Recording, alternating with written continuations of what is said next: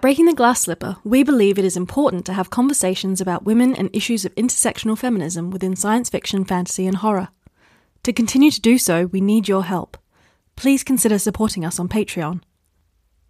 Join the conversation by following us on Twitter, Facebook, and Instagram. Welcome to Breaking the Glass Slipper. I'm Megan Lee. And I'm Charlotte Bond. The history of humanity is arguably the history of us trying to explain everything around us.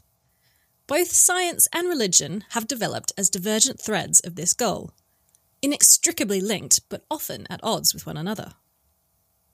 Science fiction and cosmic horror also like to explore similar issues, so it feels natural that we are seeing more and more mashups of these two genres. Mixing the unexplainable cosmic horror with our need to define everything precisely in the realm of hard science fiction leads to endless narrative tension. Ada Hoffman's debut, The Outside, gave us a queer scientist with autism protagonist who tackled reality-warping science as well as unknowable and seemingly all-powerful gods. This year, the follow-up, The Fallen, has hit shelves, so we wanted to talk to Ada about this popular genre mashup trend. So, Ada, would you like to introduce yourself to our listeners? Well, hello, my name's Ada Hoffman. I am a Canadian science fiction author, and as you just said, I am the author of the Outside series. In particular, The Fallen, which just came out, is the second one in a planned trilogy, and they are space opera science fiction with cosmic horror elements in them, and with narcissistic protagonists. And they are set in a universe ruled by artificially intelligent gods.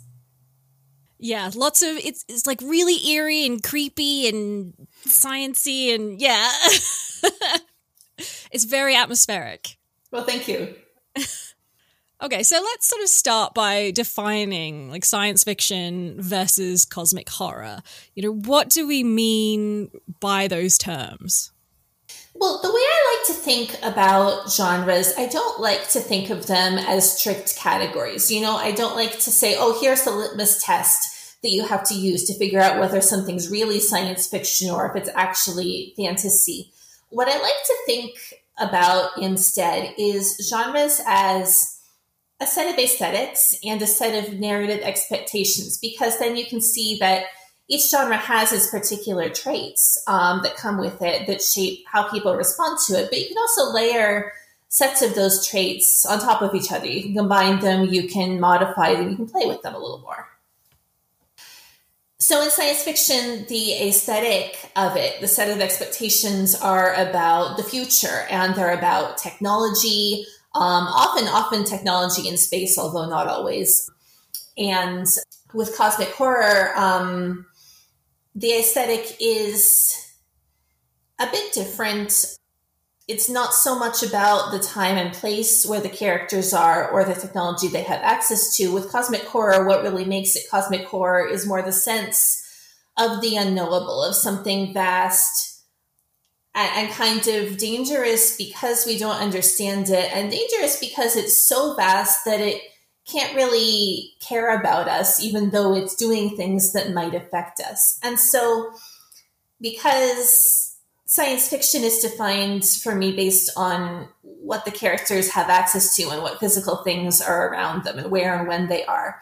But cosmic horror is defined more by this feeling. And that means it's very easy to combine them because they don't contradict each other or cancel each other out at all. I was thinking that one of the things that science fiction and cosmic horror seem to have in common is this idea of just being huge. I mean, I must admit, when I think of science fiction, I automatically go to Star Trek Next Gen because that is my touchstone for all science fiction. But you do have that capacity to kind of make it very, very global. And, you know, the whole thing like pandemic and plagues and all this kind of thing, science fiction. But you can also get very, very personal. I think about things like Moon and AI as a couple of films that I was thinking about recently, and just keep it quite small. But when you come to cosmic horror, I almost feel like cosmic horror, by its very definition, needs to be big, and it needs to be threatening the world, and, or if not a world, then a whole, not just a little village, it's got to be like that, a whole section of the world. Do you think it's possible for cosmic horror to really kind of zone in on people and what matters to them and their own personal dangers, as well as science fiction does? Or do you think cosmic horror is always going to have a case of it's got to be big to be cosmic? Well, I think that it is possible to focus on the personal in cosmic horror because the way to do that is simply to ask the question, well, when a person encounters something that's so big and unknowable, the way cosmic horror is big and unknowable, what does that do to them as a person? And this is actually something that is very present in historical and current cosmic horror throughout the history of the genre. There's always this element of, this person encountered these old gods or these old mysterious ruins, and it was so alien and unknowable to them that they just went mad. It's a bit of a problem trying to engage with that particular set of tropes today because, of course, they're very ableist tropes, but at the same time, that is something I've tried to play with in the Outside series, is that psychological element of what happens when people encounter something too big for them to comprehend. What happens when people maybe encounter something so big and dangerous and upsetting that it gives them psychological trauma. It changes who they are as a person. And when you combine that with the fact that the characters in The Outside are not neurotypical to begin with, that just gives you a lot of room to play and to try to figure out what's going on. And I really enjoyed that aspect of writing the books. You mentioned how there are some aspects of cosmic horror in particular that you kind of don't want to write about or invoke writing now, because obviously, cosmic horror has tarnished sort of history from where it comes from. But in particular, given that this is a podcast about feminism, we do want to talk about how sort of women are portrayed. And some of the new cosmic horror that I'm seeing, so like yours, and I don't know if you've read Beneath the Rising by Premi Mohammed as well. We have cosmic horror with scientists, with female scientists as well, like at the core. And I think this is really great to see with a genre that came out of quite toxic, masculine, very white-centered, very like just absolutely stereotypical kind of things happening in that genre. So it's really nice to see. I mean, how do you find women sort of portrayed in science fiction and in cosmic horror, and like wanting to mix them up? Because again, like you've got a scientist main character, and it often feels like when women are allowed to be major characters in the sci-fi, they're not often the science kind of person, or maybe they're just a little bit more, kept away from the drama and the action. Well, I feel like, first of all, that's some great questions. Second of all, I feel like it's several questions in one. The third of all, I think when it comes to how women are portrayed in a particular genre, I often feel that's less to do with anything I want to make a blanket statement about in a genre. It's more to do with the individual authors.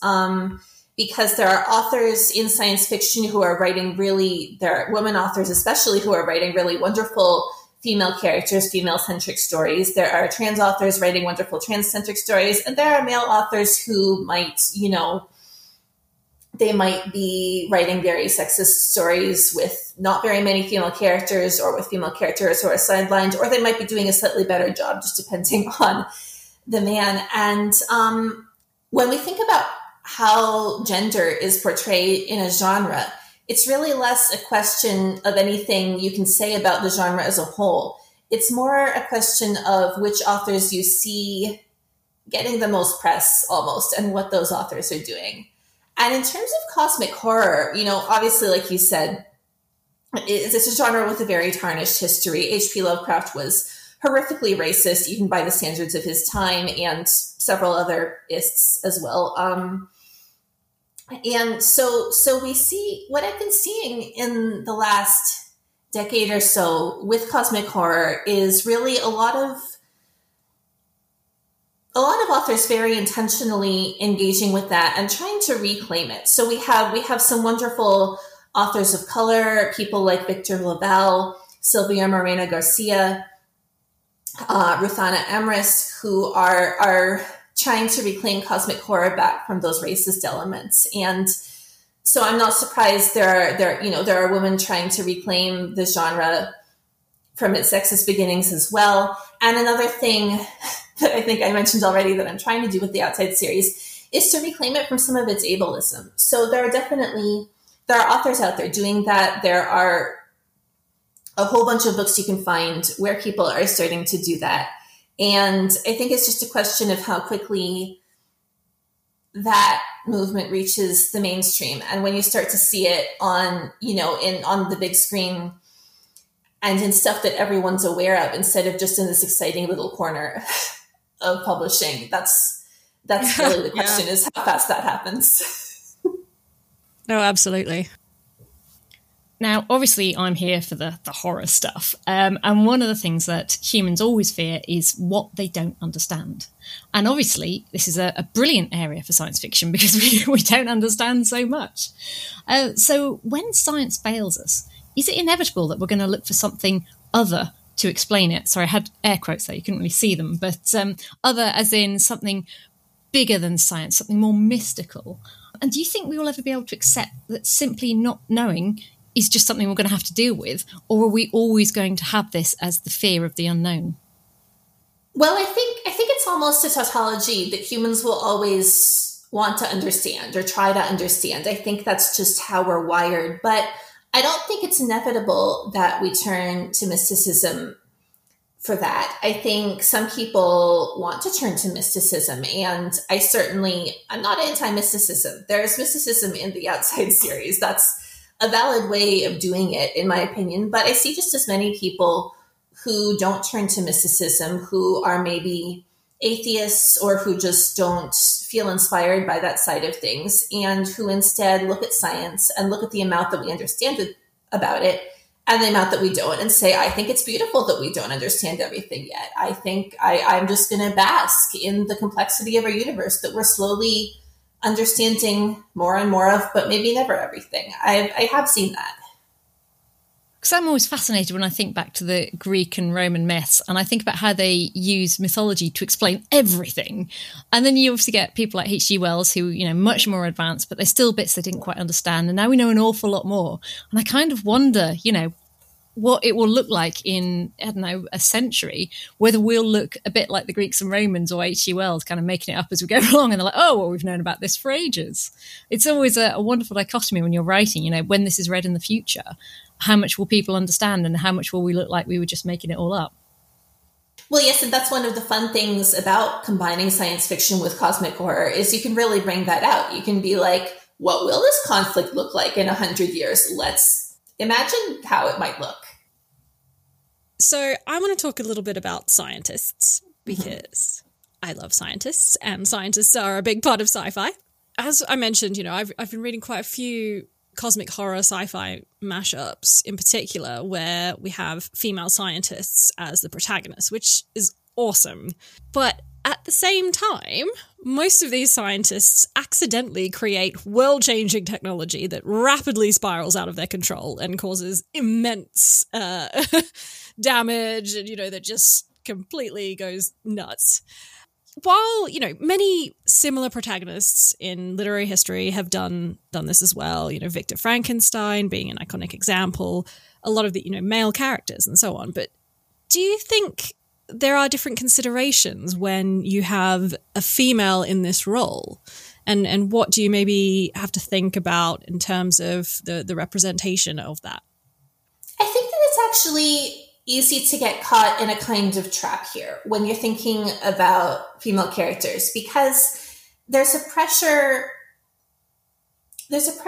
for women and minority characters to almost have to be role models. And it's wonderful to have role models. It's wonderful to be a role model if that's what you feel drawn to. But at the same time, the point at which it becomes toxic is the point at which you're not allowed almost to be human or to talk honestly about your flaws anymore because you're trying so hard to be a role model. So I would be hesitant to say, oh, you can't have a woman doing that. That's too problematic. When meanwhile, male protagonists in cosmic horror are doing this as well. I wouldn't want to say something like that. I think I can imagine framings that you'd want to avoid. You'd want to, especially if you're writing the kind of thing where you're making a big deal out of the character's gender, like, oh, it's the first woman to do this and so, and then it goes horribly wrong. That you'd have to handle a little bit more delicately to see what message you were sending. But I mean, The Outside is certainly one of these stories you're talking about where a woman does invent a technology and it does kind of go out of control. But I was thinking about this because you sent me the question in advance. And I think really one of the things that happens in The Outside is that, I mean, yes, the technology goes out of control and horrible things start happening and it's traumatic for the character. But at the same time, even as it's traumatic for her, it's also introducing her to a deeper truth about the universe. And that deeper truth, upsetting as it is, it's what she ends up needing in order to kind of save the day. So you can do a lot of things with these tropes, and it's not always straightforwardly a cautionary tale. It's not always, oh, well, you shouldn't have meddled with that technology because you went too far, or, sometimes it's more complicated than that. And so I guess it's just a question really of the framing and the context in which these things happen. Does that make sense? Yeah, completely. And also, I like, in The Outside, she actually worries quite a bit about how it looks because she's so young, straight out of school and leading this huge team. And, all these other people are older and more experienced than she is, and yet she's, in charge of all these things. And so that worry as well. So rather than just maybe having everyone, comment on her gender, as you say, it's not so much about that. It's about a lot of different things that she's worried about when it comes to being in control of such an epic project. Yes, Ysera is full, not really of gender anxiety, but definitely with a lot of gifted kid anxiety that's in there. We've talked quite a bit about science going out of control, which always makes the best stories. But to make a really good science spiraling out of control story, you have to have your science being realistic and grounded. So I kind of wondered how much research you felt you needed to do or you had to do. Did you manage to find, a couple of websites that were quite good, or did you find yourself falling down a rabbit hole trying to figure out all the science and make it all balance out with the cosmic horror? I'm intrigued to know. I did a little bit of research here and there, but really not very much. The research I did do for The Outside was really less about the science and more about the mysticism, actually. I wanted to get the mystical side of it right. I went down a massive Wikipedia rabbit hole of every kind of mysticism I could think of. The science, I was kind of like, well, I'm kind of a scientist myself. I have a PhD in computer science. I know vaguely how these kinds of projects work. And honestly, the rest of it is mostly technobabble. If you are like, because she's inventing a thing that doesn't exist in the real world and isn't supposed to exist in the real world. So you just kind of have to figure out enough of the language of the science and the social context of the science that you can kind of get away with hand-waving the rest of it. That's really the approach that I took to it. People are calling the books hard science fiction because I did kind of try to go into detail about the experience of doing the science and what that was like. And so it gives them this vibe of hard science fiction, but that's never really been a label I myself put on the book. I don't think of it as hard science fiction. I think of it as a space opera. And I put these bits into it that are like fictional science, and that's what they are. I just love the fact that you wrote a science fiction novel and spent all that time researching mysticism. I just think that's a wonderful idea. It's just great. And that this idea that, science is, in a weird way, I suppose, science is kind of almost solid, and it's like, well, this is the state of science, but mysticism you can kind of blow up into all sorts of proportions. Like you say, get lost down the rabbit hole. Yes. When I was reading it, I think what really made it, if I was going to call it hard sci-fi, was kind of the joy of research, where, you know, she just loves to get lost in papers and trying to figure things out and equations, and, you know, she's really excited by the physics of it and trying to figure that out. And I think as a nerd I could really relate to that, and for me the kind of her acts of research and her checking the numbers and all that sort of stuff, that is kind of what gave it more of the kind of hard SF feel, rather than sort of, obviously you say that there was, you know, hand wave for the technobabble and so on, but because of kind of her the character being so enamored with research and science, I think that kind of gives it the hard SF feel. Well, I'm glad you think so, actually. That's great to hear, because I think that's part of what I meant when I said the social context of science just now. I think there's a lot of things in writing where if you can convincingly get across how it feels to the characters, if that part of it feels real, you can get away with a lot in the rest of the story. Yeah. And I mean, I know, you know, as you quite rightly say, it's really hard to always sort of want to create really great role models and so on. But I think one of the things that I in particular really like about seeing female scientists portrayed in these kinds of stories is, you know, just how young girls are often just sort of put off the STEM fields and they feel like they don't belong there. And that sort of thing. And so when I was reading Ysera's like loving all this research and really like getting into the nitty gritty of it and just kind of, I don't know, really being in her elements, I thought that was really nice. And actually, you know, even if that's not what you were going for, but it was a really nice kind of role model there for young girls and women who want to feel like they belong in those fields. Well, that's actually great to hear. I'm glad you think so. I'd like to take us back a little bit of a step about when you were saying you were trying to break away from the ableism of the genre and its problematic history.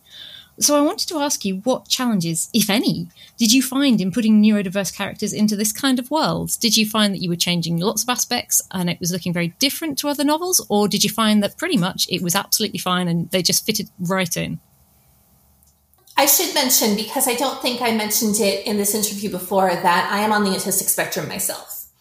And so that influenced how I wrote non-neurotypical characters, obviously. I was drawing from a lot of my own experience.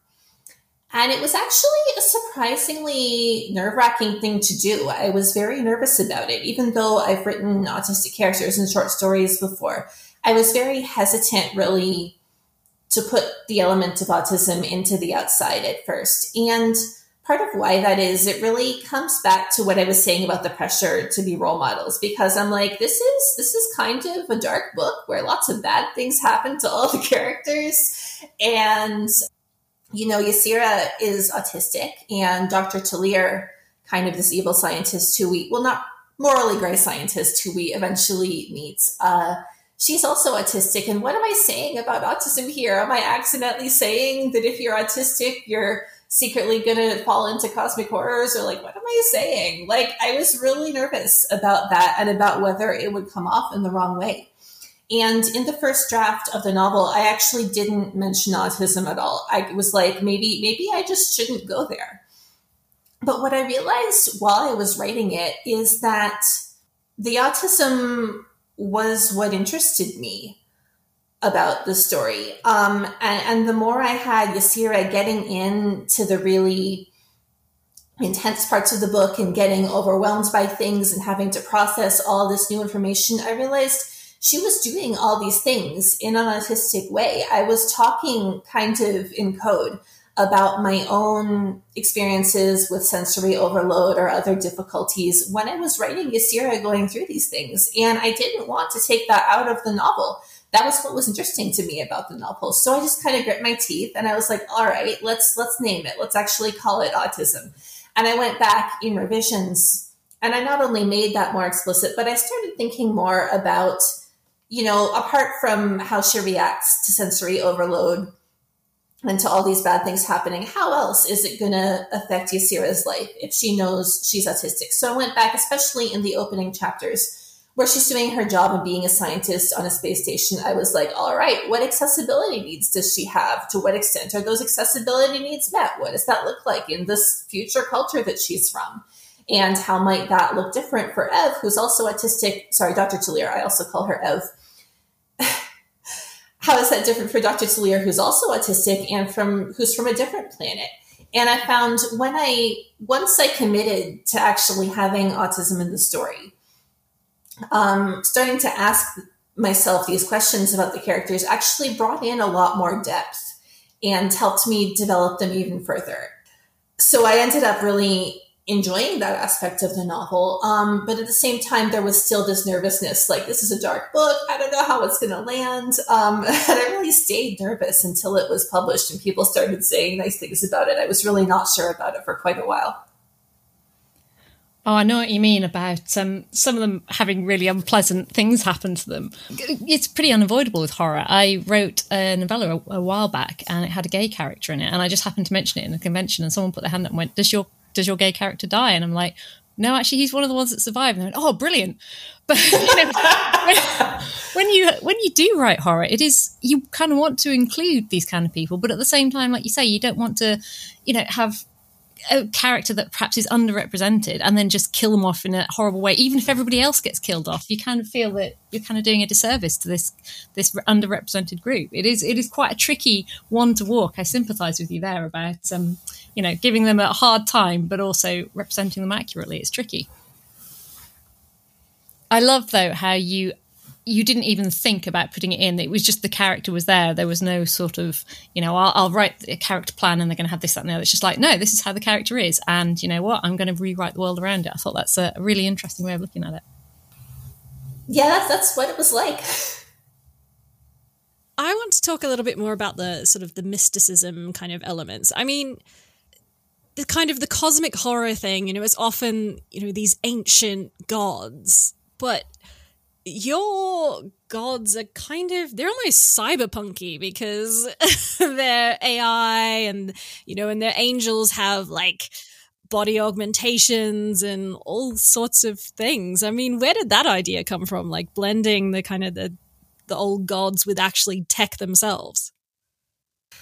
Well, so the answer to this question is actually incredibly dorky. The answer to this question is that before I created the world of The Outside, some of these characters started their life as Dungeons & Dragons characters. And I realized I wanted to write a book about them, and I did not want it to be a Dungeons & Dragons book because everyone's seen far too many Dungeons & Dragons fantasies already. We don't need another one. So I was like, I love these characters. What else can I do with them? So I was like, what's the least Dungeons & Dragons thing I could possibly do? And I was like, let's put them in space. No, I love this. I mean, I'm a big tabletop role player, so yes, all over this. So then I was like, well, in order for these characters to have these traits that they have and these really connections to supernatural powers that they have in the Dungeons & Dragons game, in order for them to have those things in space, what kind of a world would I need to build in space? So I knew there were going to have to be these godlike entities in space, as well as these completely unknowable cosmic horrors that maybe you can't even apply the word God to them. How do you put that in space? And I thought about it, and I decided to make them artificial intelligences because that's kind of a fun trope, right? Like you have, the computer that controls everything. It's really, I'm a computer scientist, but that element of the book is really not taken from any of my computer science studies at all. The artificial intelligence we're actually making is super not there, not going to be there anytime in the foreseeable future. But because it's such a fun science fiction trope, and because you can kind of see how it could play that role in the universe based on the tropes, I ended up doing it that way. Weirdly, the other day, my husband and I were talking about 2001 and HAL, and how he comes across as very scary because he goes and tries to kill the crew based on a jump of logic. And I was thinking about iRobot and all the Isaac Asimov stuff as well, where you've got these definable rules for robots and AI, and then they don't break it, but they still have catastrophic consequences for humans. Then I was thinking about, obviously, your book, and I was also thinking about the Battlestar Galactica, the updated one, where you tend to find that the terror of machines is not coming from their logic and their machine capabilities, but more from the fact that they've kind of got a scary level of humanity. Because certainly in the sequel, I found that your gods seem to be taking on almost human aspects. And I think that makes a lot of sense. Now you said it was sort of Dungeons and Dragons in space. I just wondered if you thought that there was maybe a shift towards saying, well, you know what, in the past, robots in general were scary, but actually what's scary now is robots acting like humans. Do you think that's a fair assessment, or do you think there's still something to be got out of robots that are just unbreakable logic machines? You can write an interesting story about either one. I think that I didn't intentionally shift how I portrayed the gods between the two books, but I did kind of show some new sides to the gods in the second book that hadn't been explicit in the first one. They'd kind of been in my world building notes, but in the first book, you're really dealing with just one god doing one particular task. And in the second book, things have got more complicated and some more of them are pitching in, and you also see a bit more of certain kinds of their inner workings. And there's definitely an interesting kind of blend of machine and humanity in the gods of the outside, because these are, I forget if we mentioned it already, but these are gods that sustain themselves by consuming human souls. So they have this element of humanity that they get because they've literally kind of eaten it and absorbed it into themselves. That's where they get some of their more human traits. And I don't want to say too more about that because it's something I'm going to explore in more detail in the third book of the trilogy, which I'm still writing, is kind of the nature of the gods and where some of these tendencies of theirs actually came from. I have to say that I think one of my favourite answers has to be your phrase, they've got humanity literally because they've eaten it. I love that. The gods and the angels in your world, I like to say, in inverted commas, they graciously allow the humans to continue their scientific endeavors that, in some ways kind of question the gods, which, as we all know, that's just not done. But, the humans still then rely on the gods for a lot of things, to save them in times of crises and to defend against other aliens and all sorts of things. And it feels very much like, you've created a kind of system of checks and balances. And, I have like my high school politics coming back to me now, like the parliament and yes. But I found it interesting that the structure is a little bit less like, okay, the gods say you absolutely have to do these things and that's it. And it was more a little bit about like the gods kind of forces kind of removed, and yes, they're scary, and yes, they'll tell you don't do certain things, but it's more about kind of keeping tabs on humans rather than kind of directly being like, you must do this. And I just thought that was interesting, and I wondered where that sort of the structure for I guess basically the government structure came from, and how you map that out. Well, I think that the gods are very invested in keeping humans loyal to them, because even though they're much more powerful than humans, they don't believe humans could destroy them, but they do believe humans could make their lives very annoying for a while, and even weaken them in certain ways. And they want to avoid that. And so one of the ways that they try to keep humans' loyalty is by giving humans kind of a little more of that illusion of freedom. Because if you're being completely controlled in every aspect of your life, you're going to come to resent that very quickly. But if you're given this little playground and told, oh, you can do anything within this little playground, you're like, oh, well, at least they gave me this little playground. It's a little bit, you feel a little bit more content that way. And I think the gods are interested in keeping humans more content that way. And especially since if we're talking about regulating science in particular, which is where the story starts, I think that the gods in these books are kind of very actually tuned in to human drives. Like they sort out which god is going to eat which human soul based on what really drove that human in their life. And so the gods are very aware that the pursuit of knowledge is a human drive. It's something that's intrinsic to us. Some people follow it more than others, but it's not something you can really remove from humanity. So humans need, for their own fulfillment and dignity, they need some area in which they can continue to pursue knowledge. And so the gods, I think, are very careful to allow that to happen by not just giving humans all the answers or not just telling them exactly how everything works. They have limits humans are supposed to operate within, but within those limits, they're like, yeah, pursue your knowledge, figure it out for yourself, because humans need to figure things out for themselves sometimes. That's the way I look at it. It's almost like breeding, isn't it? You kind of allow them to do these things because it'll make them tastier at the end. Is that kind of what you were aiming at? It's like, yeah, so I will let this one pursue particle physics because it has a sort of garlicky flavour when I consume this colour. You know, I had not thought of it that way, but I love that image. I'm going to keep that. Ada, you said earlier that obviously the characters kind of came about organically and you didn't set out to write one type of neurodiverse character, whatever. And you talked about your own experience with autism. And I was thinking particularly of the 7 who, particularly in the second book, are just so wonderfully drawn together. Each one's so different and they've got such wonderful skills and strengths, and where one of them is weak, the other one supports them. And obviously Tiv and Ysera as well, they're in a sort of very close relationship and they respect each other and support each other and look after each other and all that kind of thing.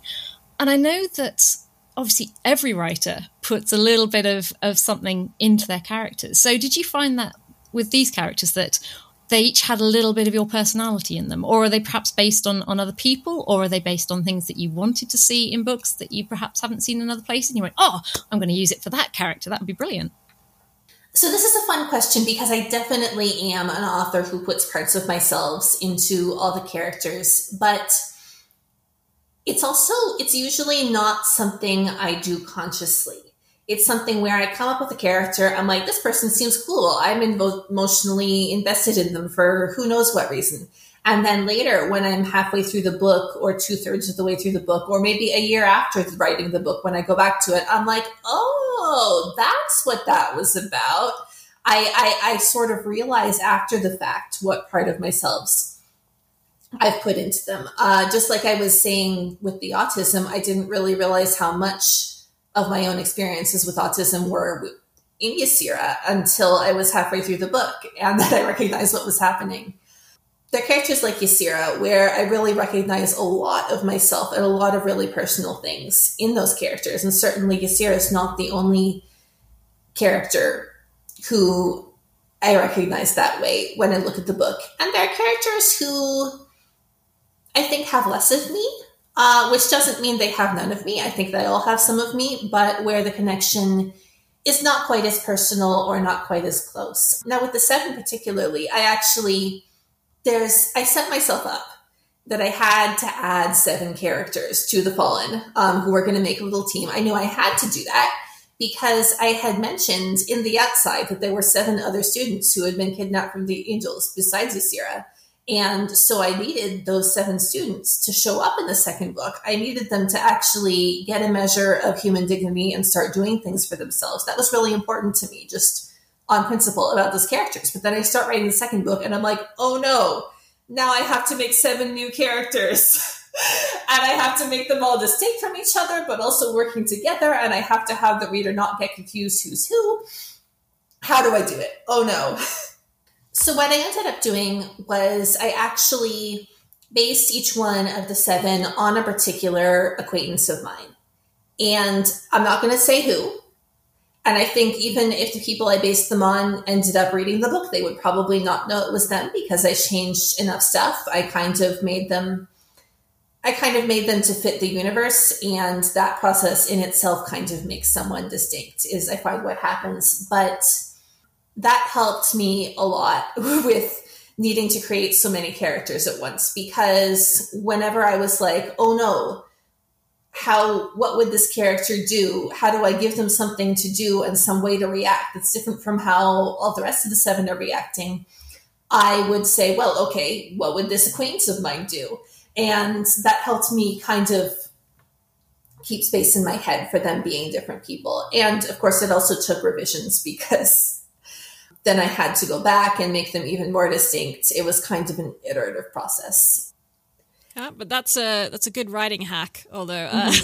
Yes. Yeah, I find that, I don't know if you find that you often end up putting like bits from certain people you know and things, but I find that in almost everything I write, there's always bits of my dad in there. And I think it's because he's someone who has like very eclectic interests and very like specific things that's just like fun to put in. So yeah, if you ever see anything of mine with like, this man is obsessed with like curbing and drainage, you know what that's about.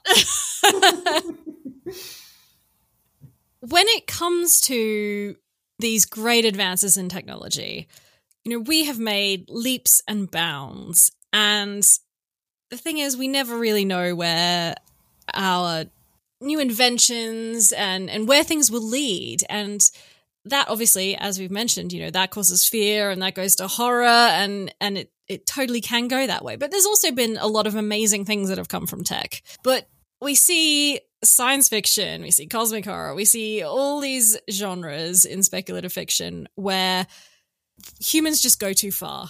Do you think, not to end on too much of a downer, but philosophically, do you think that humans are doomed to go too far? That's a good question, because I don't think humans are doomed, but I do think there are certain human tendencies that encourage us to go too far and make it hard to pull back when we need to. And you can certainly point to examples in real life of when technology has been misapplied and has seemed to be out of control and has harmed people. But I think we do ourselves a bit of a disservice in science fiction when we're just like, oh, well, we invented something we shouldn't have invented, and then it just sort of got out of control by itself. You know, it's almost like this is spontaneous. It's almost like this is a spontaneous thing that the tech does when it gets to a certain level. And I don't think that's actually how it works in the real world. I think when we look at real world examples of technology going too far, it's not the technology itself. It's not even some innate property of the humans. It's usually a structure that the humans are in. It's unchecked capitalism or unchecked militarism. It's a set of incentives that kind of induce humans to apply the technology in ways they really shouldn't. And at the core of all these cases, I think that really is what you do find, is you find a structure where humans are encouraged to make bad decisions. And I think that's very much on the humans and not on the technology or the idea of science itself. Does that make sense? Yeah, completely. It's like all the things around lots of the technology that went into creating bombs or, you know, huge weapons. Actually, yes, exactly. Technology itself was not necessarily designed for that and has a lot of applications that can be really useful and productive and helpful. And it doesn't need to just be used for like destroying people or, you know, anything like that. But as humans, we then tend to use it that way. Yes. Yeah. And it's up to us as humans how we want to try to use something. Yeah, completely. We're going to wrap it up there, but thank you so much for coming and chatting to us. It's been really fun. Oh, you're welcome. This has been great. Thanks for having me. Yeah, it's been awesome, Ada, and I think I'm going to go to bed thinking about gods eating garlicky humans now. It's going to be a lasting image. I love it. Breaking the Glass Slipper is written and produced by Megan Lee, Charlotte Bond, and Lucy Hounsome. Please help us spread the word, subscribe and leave a review on your preferred podcast platform. We want to hear from you. Let us know what you would like to hear on the next episode of Breaking the Glass Slipper.